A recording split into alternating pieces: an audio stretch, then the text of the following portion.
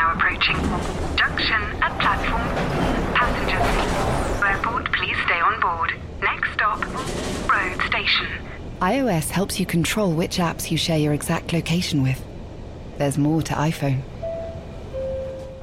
I'm Sandra, and I'm just the professional your small business was looking for. But you didn't hire me because you didn't use LinkedIn Jobs. LinkedIn has professionals you can't find anywhere else, including those who aren't actively looking for a new job, but might be open to the perfect role, like me.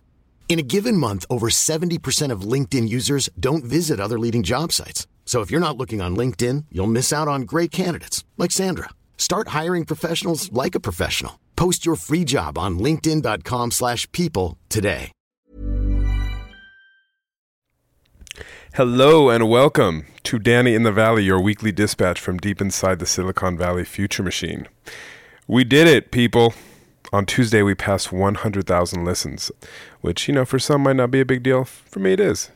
So 100,000 thank yous to you, all of you. I really do appreciate you tuning in each week, even though you don't have to really tune in. You just have to stay subscribed, but that's beside the point. I have a lot of fun doing the show. I hope you're still digging it too. If so, as always, tell a friend, rate it, review it, share it, spread the word. Also, if you have any guests you want to hear, subjects you think we should examine, let me know. Email me at danny.fortson@sunday-times.co.uk. Get me on Twitter at Danny Fortson. I'm always up for ideas. Also, a quick note. In this unbelievable week of Facebook news, we will have a special bonus episode. In addition to today's show, the normal service, we will be putting out, should be, if all goes well, an extra bonus episode. Mr. Zuckerberg is keeping us all very, very busy, so keep an eye out for that. But now, on to today's show. Yo, technology, what is it all about? Currently, the internet is awesome and has done tremendous things for global society, but there's certain aspects of it that are broken, and that's because I think largely identity is broken. This week, I met Joe Lubin, who is one of the co-founders of Ethereum, which, of course, is the world's second largest cryptocurrency after Bitcoin and the largest blockchain protocol. So Lubin has a super interesting backstory. He worked on Wall Street. He made reggae music in Jamaica. And just a few years ago, he happened into this Ethereum thing right after Vitalik Buterin, its creator, first surfaced the idea. And I know nowadays we hear lots of stories about your brother's uncle's barber who happened to bet on some Bitcoin a while ago and is now suddenly a millionaire. Well, Lubin is the real deal. His net worth is estimated somewhere between 1 billion and 5 billion. No one really knows how much Ethereum he actually has, but a lot. And these days he runs ConsenSys, which is a kind of a global studio that churns out Ethereum-based companies and tools all over the place. And around these parts, he's a bit of a geek rock star. I saw this firsthand at a Ethereum meetup in downtown San Francisco a few nights ago, where he spoke to a standing room only crowd of what I'm guessing are coders, all guzzling very warm Stella Artois and inhaling boxes and boxes of soggy pizza. Okay, so I don't need to do an introduction. I think you guys are all here standing outside for this man. So let me just pass the baton to Joseph Lubin.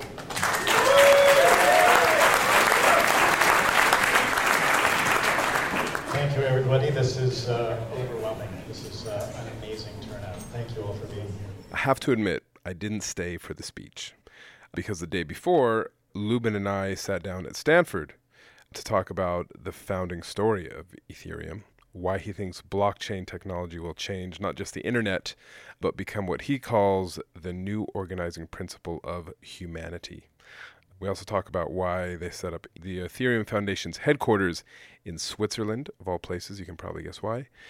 And why the coming regulatory crackdown doesn't worry him. So, without further ado, here's Joe.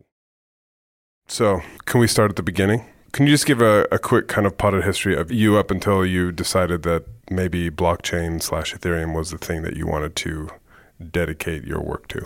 So I've been a technologist for a long time. Did more than 2 decades in software engineering around robotics, machine vision, AI, other kinds of systems. Did some automated music composition. Towards the end of that aspect of my career, I worked at Goldman in private wealth management, essentially managing a software project, basically pure IT, but got exposed to various different elements from the financial world because I was working with different teams that were building tools for the private wealth managers. Right after that, I ended up being asked to be part of a hedge fund. So ran essentially a series of hedge funds with a partner. So you went from IT to running hedge funds. I started on the more technical side of that, but we ended up being partners pretty quickly on that sort of thing. That hedge fund, was that for Goldman? Had absolutely nothing to do with Goldman. Okay. No, it was after we shut that down, I moved into building different kinds of trading systems. So I had some freedom and was living in New York and spending time with a friend, and she had interest in creating a music career. She was already an entertainer and she knew everybody in the music industry in Jamaica. And so we figured it would be a great place to set up a tiny makeshift studio and pursue that. And where in Jamaica was that? Kingston. Kingston. Yeah. And was this reggae? Dance hall? She wrote all the songs. We brought in some of the best talent, young artiste, composer types and engineers, etc. And her style was kind of all over the map. So some reggae, certainly, dance hall, ballads, and stuff that didn't really fit in a genre. Right. So you were living in Kingston doing that.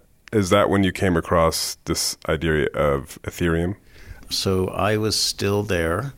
I was back in Toronto over Christmas break 2013. So that was about a month after Vitalik had written the white paper. I communicated with Anthony Diorio, who is another one of the Ethereum founders, and he indicated that Vitalik, who I already had respect for but had never met, had written a white paper describing this new platform and should come and meet him. There's going to be a meetup on the 1st, January 1st, I think it was, in Toronto. So I spoke with Vitalik for a while, read the white paper that night. There were various different Skype channels that were all abuzz with this, and so the community was starting to coalesce around this project. A whole bunch of us ended up getting together in a house in Miami. There was just a buzz around it, a very intense buzz around it. So at that house, a bunch of us continued to flesh out the ideas of the project, both technical and business related. And Vitalik delivered the paper at the North American Bitcoin Conference towards the end of that week. So what was your role in that whole situation? So my role on the Ethereum project evolved over time. I never wrote code. I was involved in design aspects early on when a bunch of the bigger concepts were just being fleshed out, but I was definitely more on the business side of things. So we were going to do a token launch the Tuesday after that event, and a few of us, including me, figured that could be complicated because we had a lot of people who are interested in the project, interested in trading some Bitcoin for Ether. It looked like it was going to be a lot of Bitcoin, therefore a lot of money, and it looked like Bitcoin was going to go to $10,000 immediately. And so we didn't have real infrastructure to handle that sort of thing. There wasn't a company, wasn't a cold storage hot wallet solution. There wasn't a website where we're just going to give people an address to send the Bitcoin to who would be in control of that. Oh, and by the way, what would the SEC say? Would they consider? Would they consider it the sale of an unregistered security to Americans? And so, it took us about 7 months to work through all of that. So you're going to have a token sale, and then you stop that. Yeah, exactly. And then you work through all those details, and then you had the token sale. Then we had a token sale. Yeah. I did a bit of reading before. It was something like 30 cents per token, roughly. Yeah. So the price of Bitcoin was dropping. My guess, people are buying with Bitcoin, right? You can only buy with Bitcoin. It was considered a currency swap in Switzerland. Right. It was a 42-day sale. After Miami and in that house, you had set up the kind of headquarters in Zug in Switzerland? Yeah. Why? Back at that time, Bitcoin, cryptocurrencies, blockchain blockchain wasn't even a really surfaced concept as distinct from cryptocurrencies so much at that point. It was being painted in the media as something unsavory, and you could consider Ether a cryptocurrency, but it's just in the same way that you could consider a barrel of oil a currency. But Ether was a crypto fuel, first crypto commodity, and it was necessary to power programs, to power computational steps and storage operations on this new compute platform. Wasn't clear to us how various different authorities in different countries would consider that sort of invention. And we were able to have direct conversations with Swiss authorities, a country that cherishes freedom. I guess leadership there considers, in a significant way, good governance to be a service to the people. So they were friendly. And if you look at how Zug has proceeded, which is where we set up the Ethereum Foundation, they've continued to move in this direction. They're taking cryptocurrencies for government services.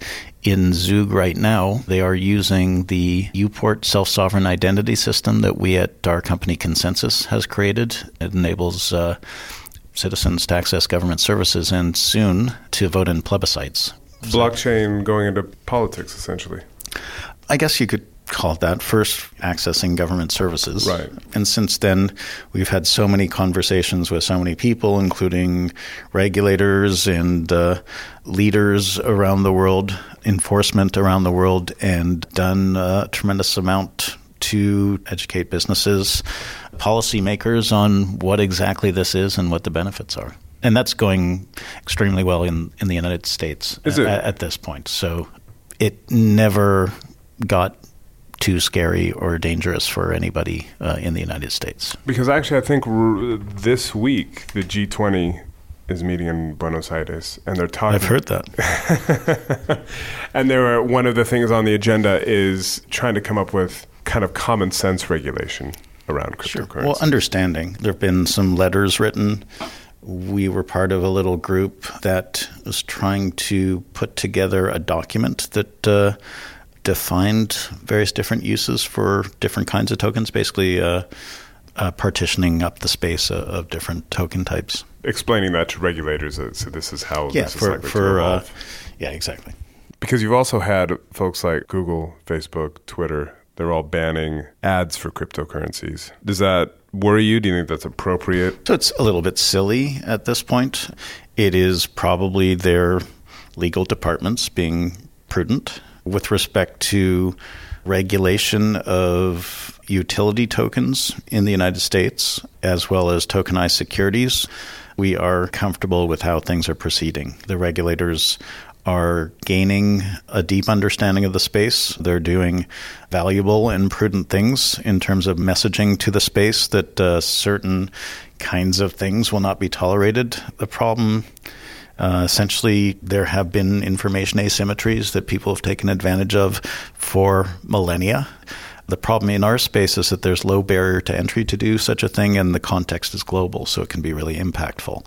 It makes sense for regulators in various jurisdictions to make statements or enter into enforcement actions that cause various different kinds of actors to pause and do their appropriate legal homework before they do anything. Are you talking about, because there's a lot of scams, obviously. People are taking advantage. There's a lot of scams. At least right now in the evolution. The great projects are much less interesting than the scams in terms of media coverage. Well, so what are you saying about the media? Well, it's true, right? I mean, if you think about how much money is being raised, I think it's several $1 billion. If it bleeds, it leads is the ethos of that space. Yeah.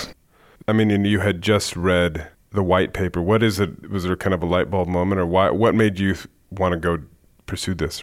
I believe that I understood the profound ramifications of Satoshi's white paper, but Vitalik was the first person to express how to deliver the value of blockchain, the value of crypto economics. The value of cryptocurrencies was just one narrow application on blockchain, and so many more.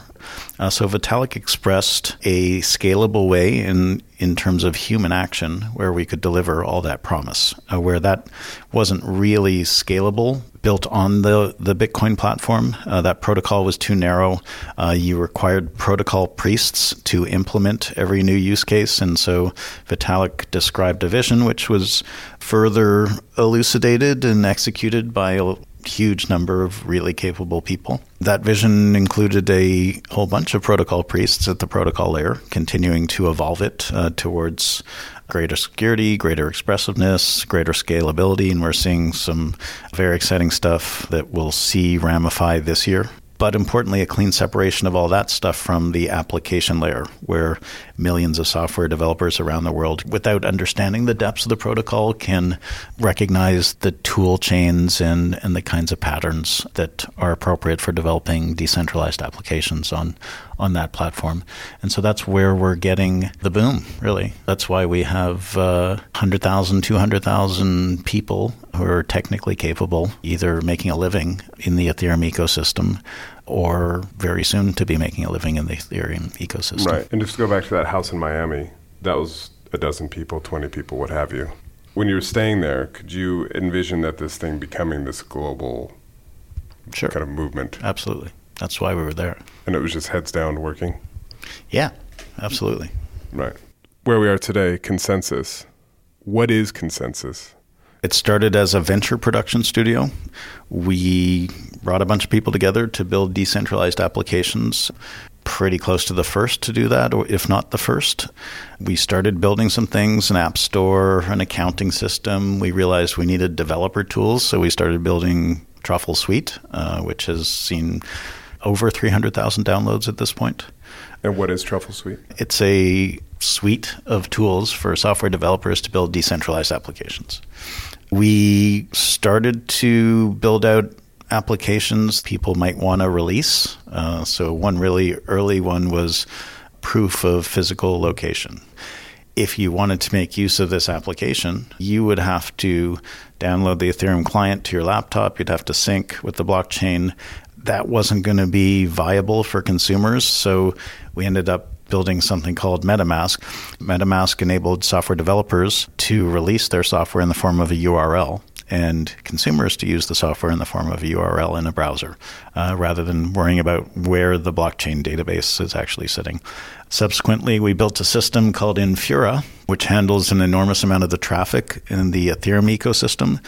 On Ethereum, you have about 1 million transactions per day, and those transactions represent writes against this big global database that is Ethereum. But there are about 9 billion other kinds of things going on from the public ecosystem. Infura facilitates a lot of that. To put that all in context, Ethereum processes about twice as many transactions as the entire blockchain ecosystem, including Bitcoin, on a daily basis, and it does so much less expensively. If you add the other 9 billion things that are going on, that's a lot of activity. Yeah, so we had the venture production studio. In addition to infrastructure, we built core components at the application layer, things like the Uport self-sovereign identity system, a very closely associated reputation system, bounty system in the form of the bounties.network, and Gitcoin that incentivizes open source developers to do that work, a decentralized governance tool called GovernX, an accounting system called Balance 3. So those kinds of components can be used by other projects in that niche. And we've got about 25 different projects that are open platforms that lots of different actors can participate on, where there isn't a dominating controller or monetizer. So effectively, you're creating OSs for different industries. Protocol-based open platforms, yes, exactly. Right. Right. So in addition to that, we do work with enterprises and governments around the world. So we've got a big group called Solutions that does delivery of software and advisory work, a bunch of different regional offices around the world. And we worked in energy, supply chain, banking, insurance, healthcare, and education. And we've done significant government work in land registry. So there are 3 of those projects. We were named manager of the EU Blockchain Advisory, helping with thought leadership around blockchain. We did one project with the Monetary Authority of Singapore, which is a real-time gross settlement system, and we're taking that infrastructure and bringing it to other contexts as well. VoiceOver describes what's happening on your iPhone screen, VoiceOver on, settings, so you can navigate it just by listening. books, contacts, calendar, double tap to open. Breakfast with Anna from 10 to 11. And get on with your day. Accessibility. There's more to iPhone. Millions of people have lost weight with personalized plans from Noom. Like Evan, who can't stand salads and still lost 50 pounds. Salads generally for most people are the easy button, right? For me, that wasn't an option. I never really was a salad guy. That's just not who I am. But Noom worked for me. Get your personalized plan today at Noom.com. Real Noom user compensated to provide their story. In 4 weeks, the typical Noom user can expect to lose 1 to 2 pounds per week. Individual results may vary. Many of us have those stubborn pounds that seem impossible to lose, no matter how good we eat or how hard we work out. My solution is PlushCare.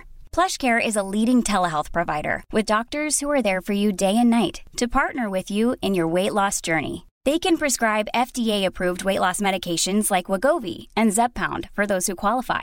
Plus, they accept most insurance plans. To get started, visit plushcare.com/weightloss. That's plushcare.com/weightloss.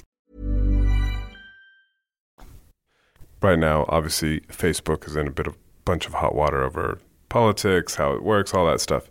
The heart of that issue is the ad-driven internet and how that functions. Can blockchain remake the internet and how it works? That is the thesis, that Web 3.0, the decentralized World Wide Web, will be an evolution. It'll still just be the web, but the ways that we represent and control aspects of our identity can be very different. GDPR in the European Union and Facebook everywhere and other situations are bringing this to focus.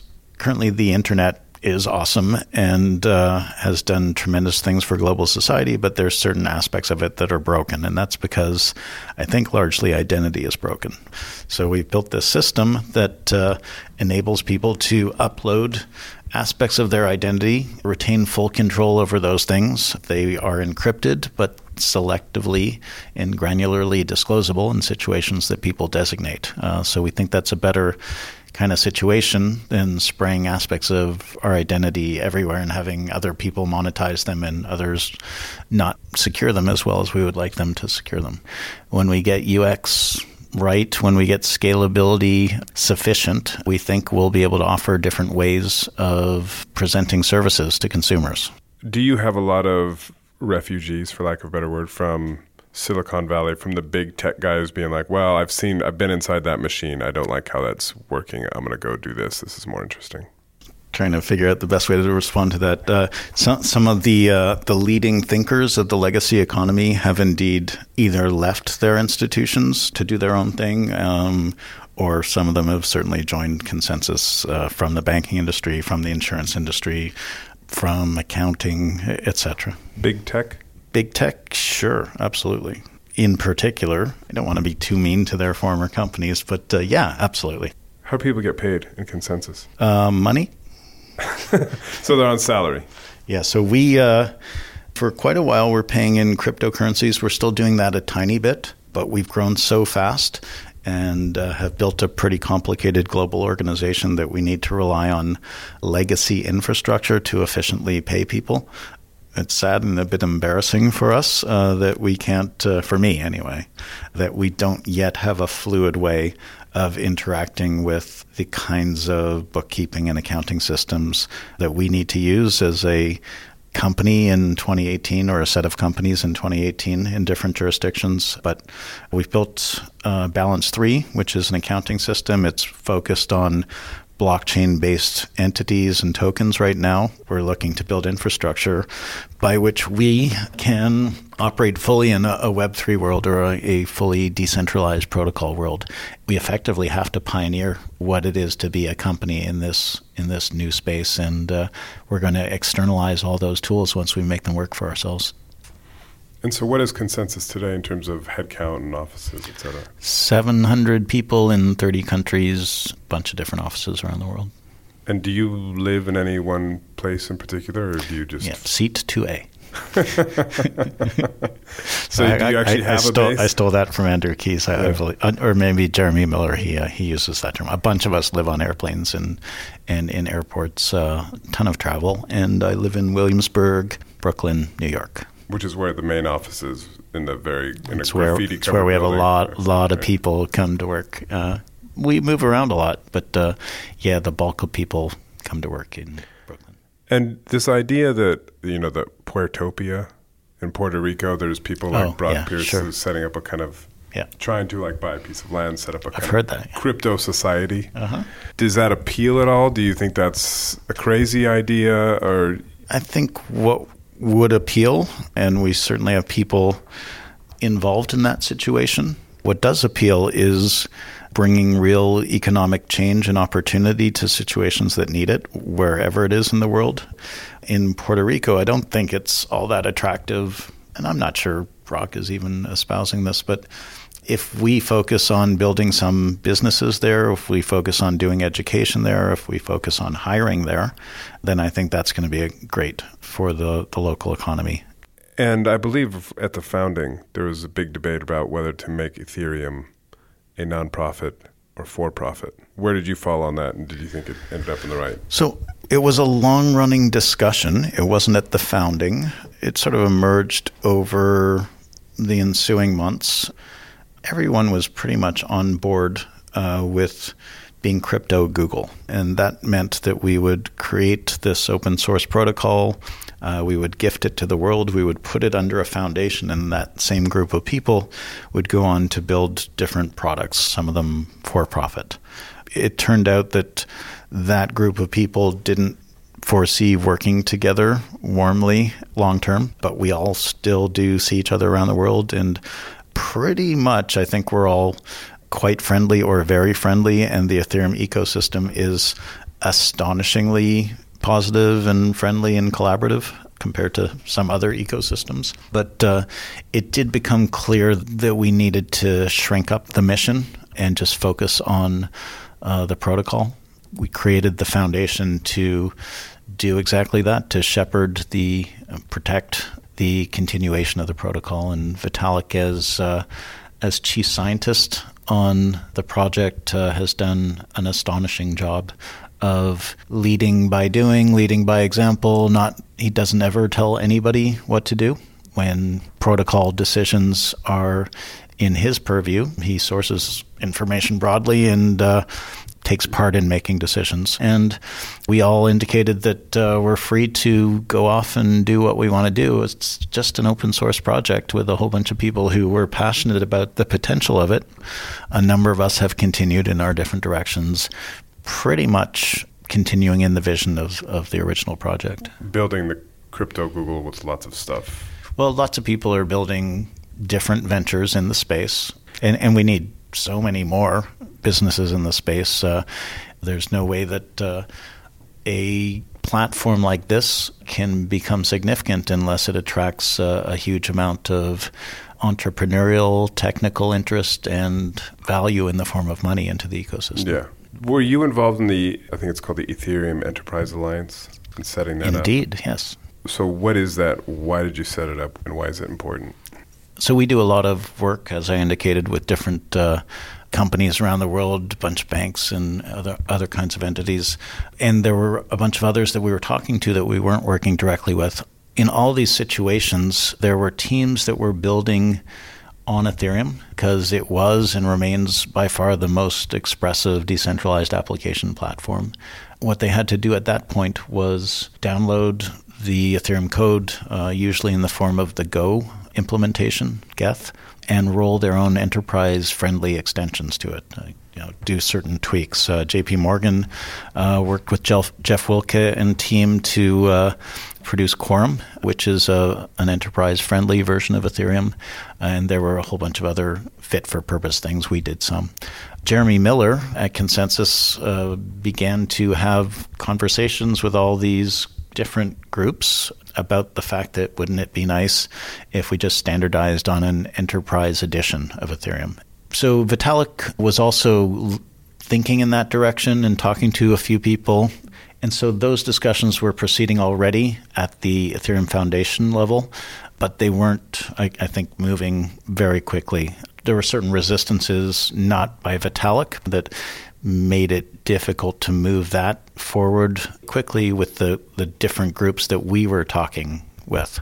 In a pretty intense effort at the start of 2017, we and others put together this foundation, put together a legal infrastructure by which all these different organizations could come together and not worry about IP issues, and basically create a discussion format where we could define specifications for enterprise-friendly Ethereum. So it was all about the protocol level, and that's been going really well. Ron Resnick, the new executive director of the EEA, has indicated that we're probably going to release specs which are getting very mature within maybe a month or two. What's really interesting and sort of unexpected was that because of the trustworthy nature of blockchain systems, where it represents a context where different actors who normally build siloed systems for themselves can get together and build shared infrastructure. So entire industries can do that.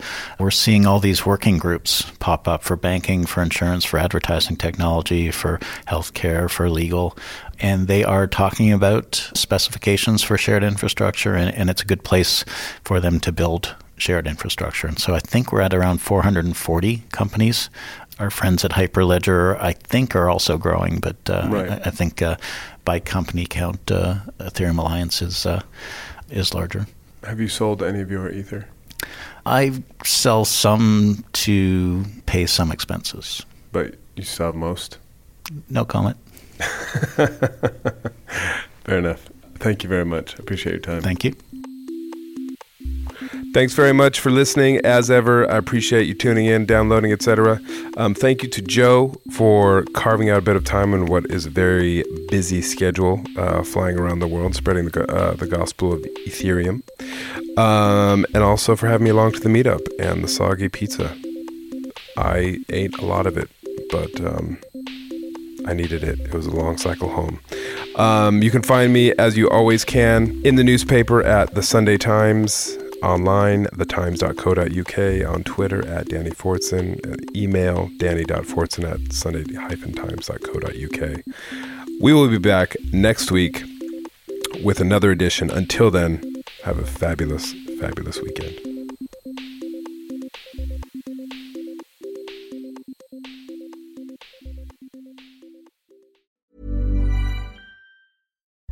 As you're listening to me, Daisy, Apple's iPhone disassembly robot, is dismantling an iPhone into lots of recyclable parts. That's how Apple recovers more materials than conventional recycling methods. Thanks, Daisy. There's more to iPhone. Hi, I'm Daniel, founder of Pretty Litter. Cats and cat owners deserve better than any old-fashioned litter. That's why I teamed up with scientists and veterinarians to create Pretty Litter. Its innovative crystal formula has superior odor control and weighs up to 80% less than clay litter. Pretty Litter even monitors health by changing colors to help detect early signs of potential illness. It's the world's smartest kitty litter. Go to prettylitter.com and use code ACAST for 20% off your first order and a free cat toy. Terms and conditions apply. See site for details.